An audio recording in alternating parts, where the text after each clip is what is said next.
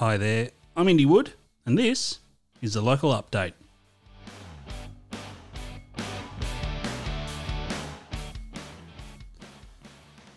This is a weekly podcast looking at local issues, events, and personalities from around the Bega Valley. And this week, well, COVID has perhaps caused us all to slow down a little bit and look inward. Look at the community that we are based in and see what we can do together to make life better.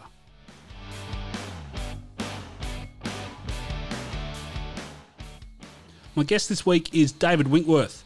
David was the founder and now co-editor of the Callaroo and District newsletter, a monthly newsletter looking at things going on around the Callaroo and Tathra region.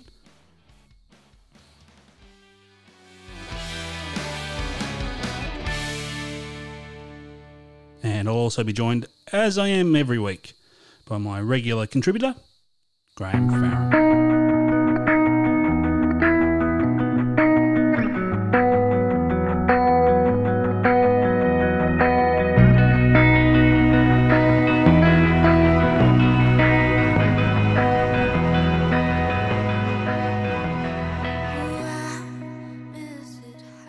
This week on the program, Graham's been back in Bega Valley Shire Library, and this time he was looking at collections of Australian poems.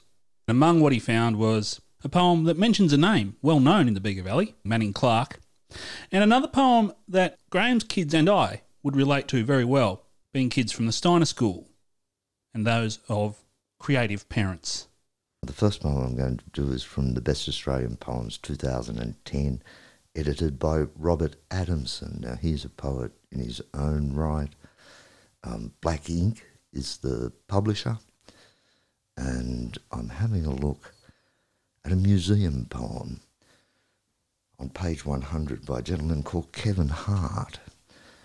Now, down the back of the book, it tells me a little bit about Kevin Hart.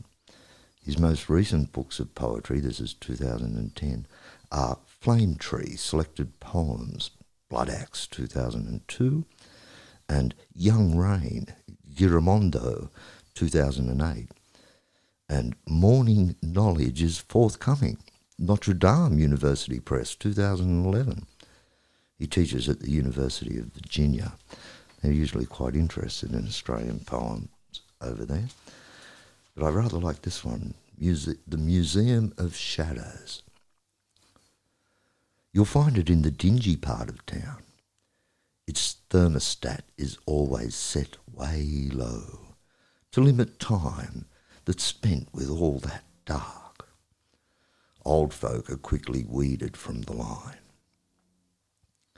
Umbrologists have glowing labs inside, machines that catch rare shadows from the past. The shadow of an angel's trembling wing while waiting for the Virgin's yes or no. And there's a hall of oddball shadows too. Renaissance lords who had their shadows sit late afternoons while lazing back with wine. There's portrait swagger over 10 feet tall. Go see a silhouette of Genghis Khan, or Vlad bent over working on a spike. A Japanese at home inside a wall. Go see young Cleopatra's nose, or else the Hall of Modern Shadows, nearly done. Curators go from door to door with knives that cut a shadow free. My worthy friend, soon you may feel a cold blade at your heel. I'll come back to 2010 in a minute, but I'll move on to 2015. There are so many good poems in here. Also published by Black Ink. This particular edition was edited by Jeff Page, who's a poet in his own right as well. And this time I'm looking at just one poem that caught my eye. This is, Apotheosis by Association. That's not what it's called. That's a saying that my brother had to explain some things about name dropping. This one's called Historian. It's on page 21. It's by a gentleman called Ron Hurd, and he enjoys a life in Brisbane among the heat, rain and roof possums. He cares for an adult disabled son and edits The Mozzie, an independent poetry magazine that publishes over 400 poems a year. I don't know if he's still doing that. His most recent publication is a verse novel, The Shadow of Troy, Ginninderra Press, 2011. We've quoted from a few Ginninderra things, and we will again, no doubt. So this is page 21, Historian. We hadn't yet said words of commitment, but went to lunch at Jimmy Watson's, usually too expensive for students. Loud lawyers at the bar. We find a corner of the courtyard next to two academics in quiet conversation. We share bouillabaisse, aioli, crusty bread, and glasses of French Chablis. We talk of everything. Pour more wine. We are silent. Over here. Marsden, MacArthur, Macquarie. And you whisper, that's Manning Clark. I am not sure. All grey-bearded historians look alike. The bouillabaisse is rich and sweet. The wine is stony dry. Your eyes are an impossible intermixture of green and brown.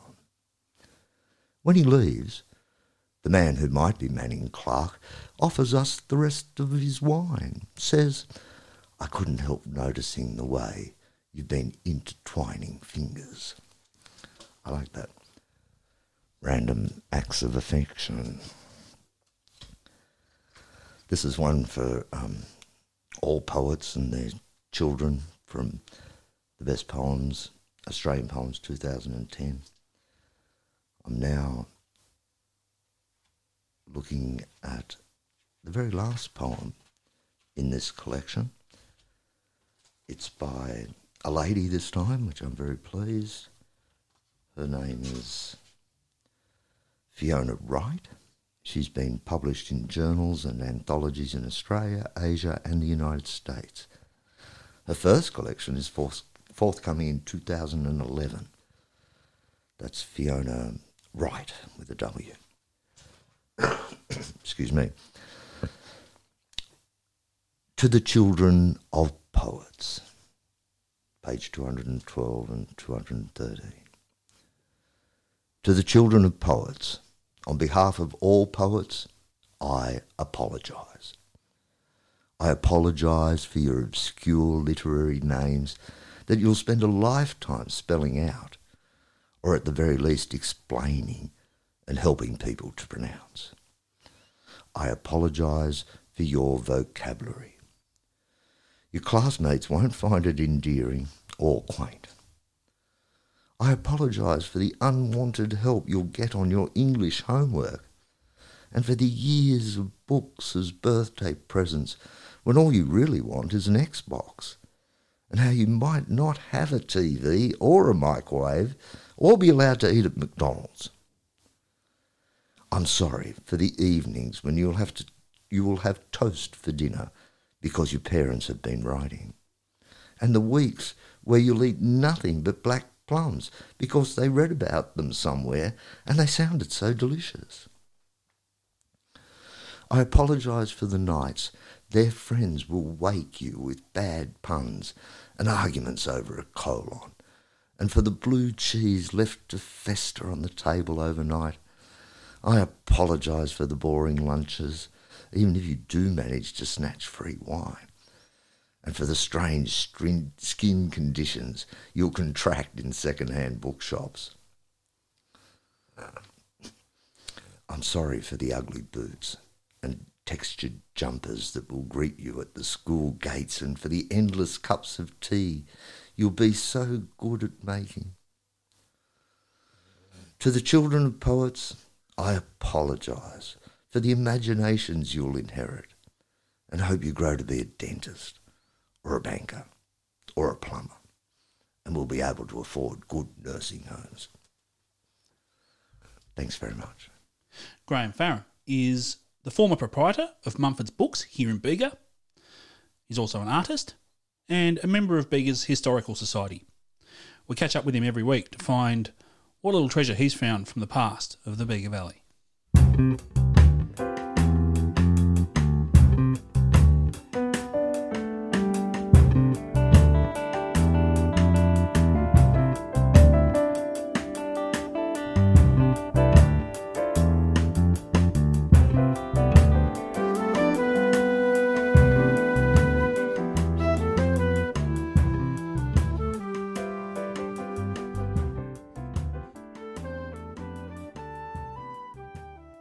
The last 5 years on the far south coast of New South Wales have been tough.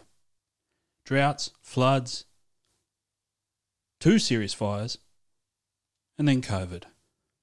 We've talked about it before. There has, however, been one strong positive to come from this whole experience. Through this, we've learnt to turn to the community that we live in and perhaps be a bit more local in our attitude. We get to know our neighbours. We buy local produce. We get ourselves involved in local issues and events. Something that had perhaps been lacking in a lot of communities around first world countries. One great local example of this is the community of Callaroo. In September of last year, Callaroo local David Winkworth had noticed that after the Tathra fire, people in that community had started to relax.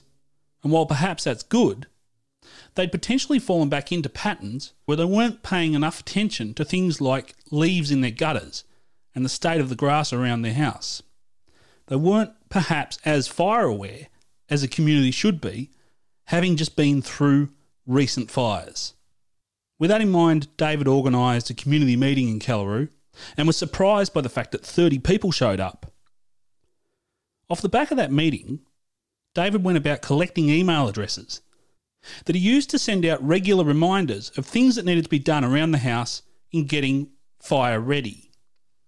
Just months after that started to happen, fires ripped down the east coast of Australia, causing what we now refer to as the Black Summer. The Callaroo and District newsletter, a monthly publication that's sent out by email, has now been running for over a year. And what started as an email list about fire preparedness now includes articles on the history of Blackfellas Lake, a recent discovery about historic bricks on the current Callaroo-Tathra bike path, the story of Tathra Wharf, and the relationship between Callaroo and Tathra in its early days. I caught up with David Winkworth recently to find out how, in an era where we focus on Facebook groups, this community has decided to run with an email mailing list and newsletter. We estimate now that we've got a circulation over 500 in the local area, so it has grown exponentially. And I thought, wow, we've just created a newsletter. Yeah. And so I wrote something out and piled it all up in the local coffee shop, and people took it, and people got on board, and people sent in email addresses, and people took all the paper copies. So we ended up printing about 140 paper copies just on my little printer, which was groaning under the effort, yes. and went from there. But now we've gone all digital, and things are just snowballing. And it's not a little one-page information about when the next market is. This is sort of 11, 12, 13 pages of information, letters to council, what local people are doing, what's happening on the roads in the district, and it's just been fantastic. Does it surprise you that there's that kind of interest in something that's that small as far as just localising to that community?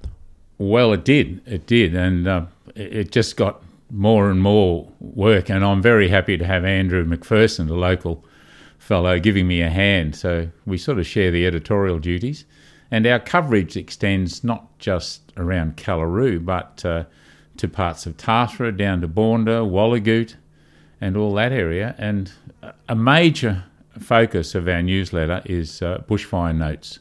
So every month we write notes about things that people can do to prepare for bushfires. And of course, last year everything went pear-shaped. The fire started up north and then came down to us.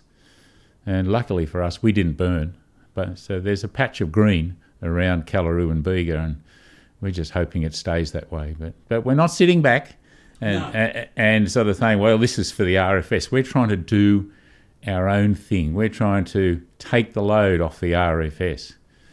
It goes further. I mean, the fire education stuff is really very important, of course, but it goes further than that, though, doesn't it? What kind of stories have you found through the year?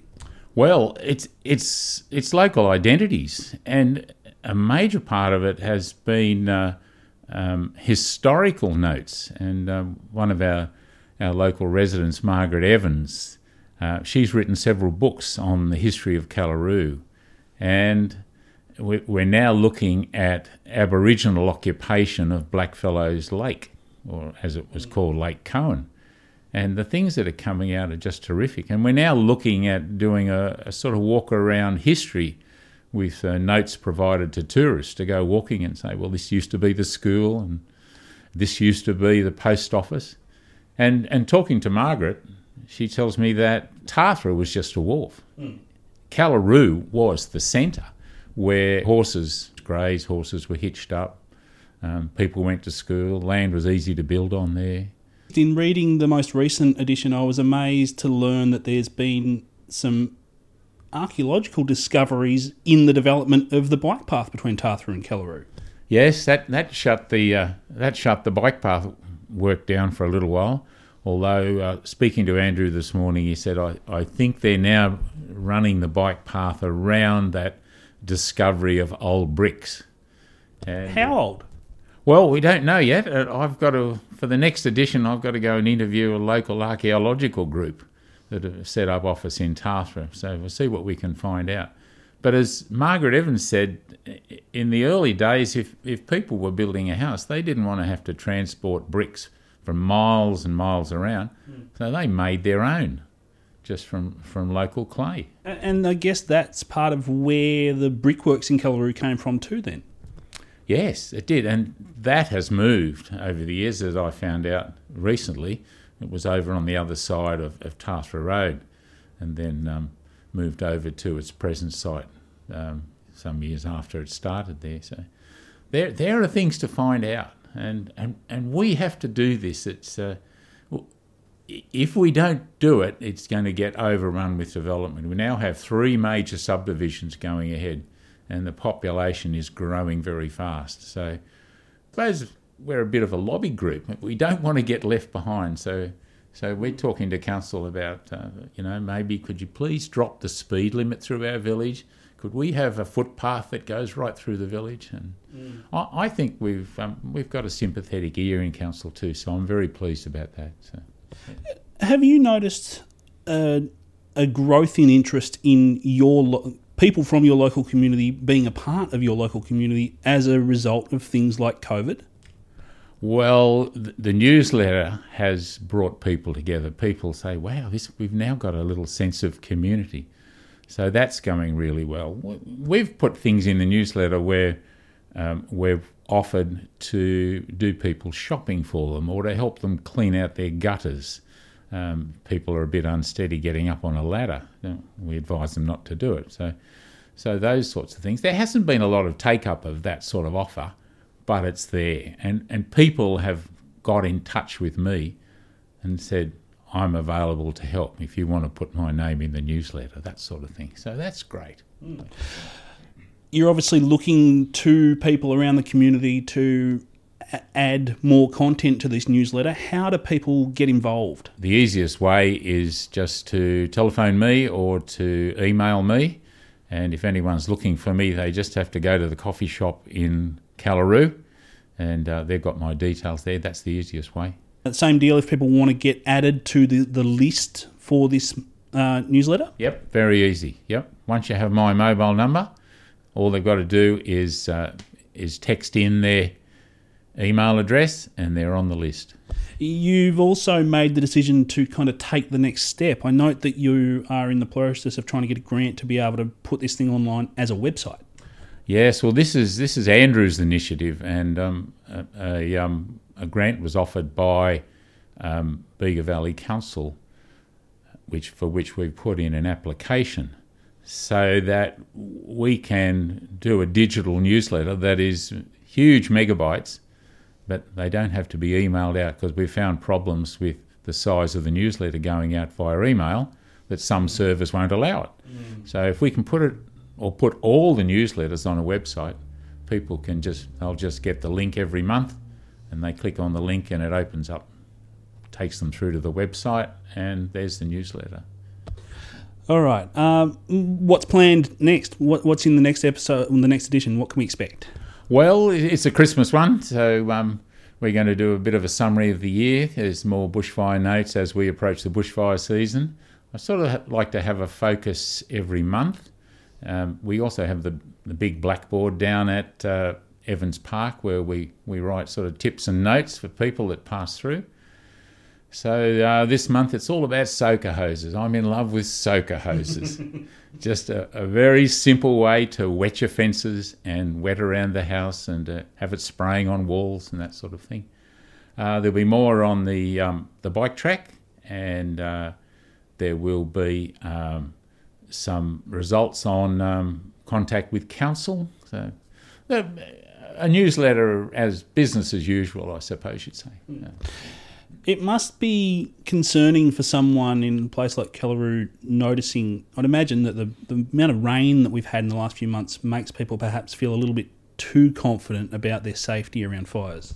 Well, I've written about that a few times, and I talked to some of the senior RFS people and locals who have been in the RFS for a long time, and there's absolutely a note of caution about grass fires, and of course with the Panuka swamp system, there's a lot of grass there, and it's growing profusely, and in summer that grass is going to dry out, and grass fires move at phenomenal speed.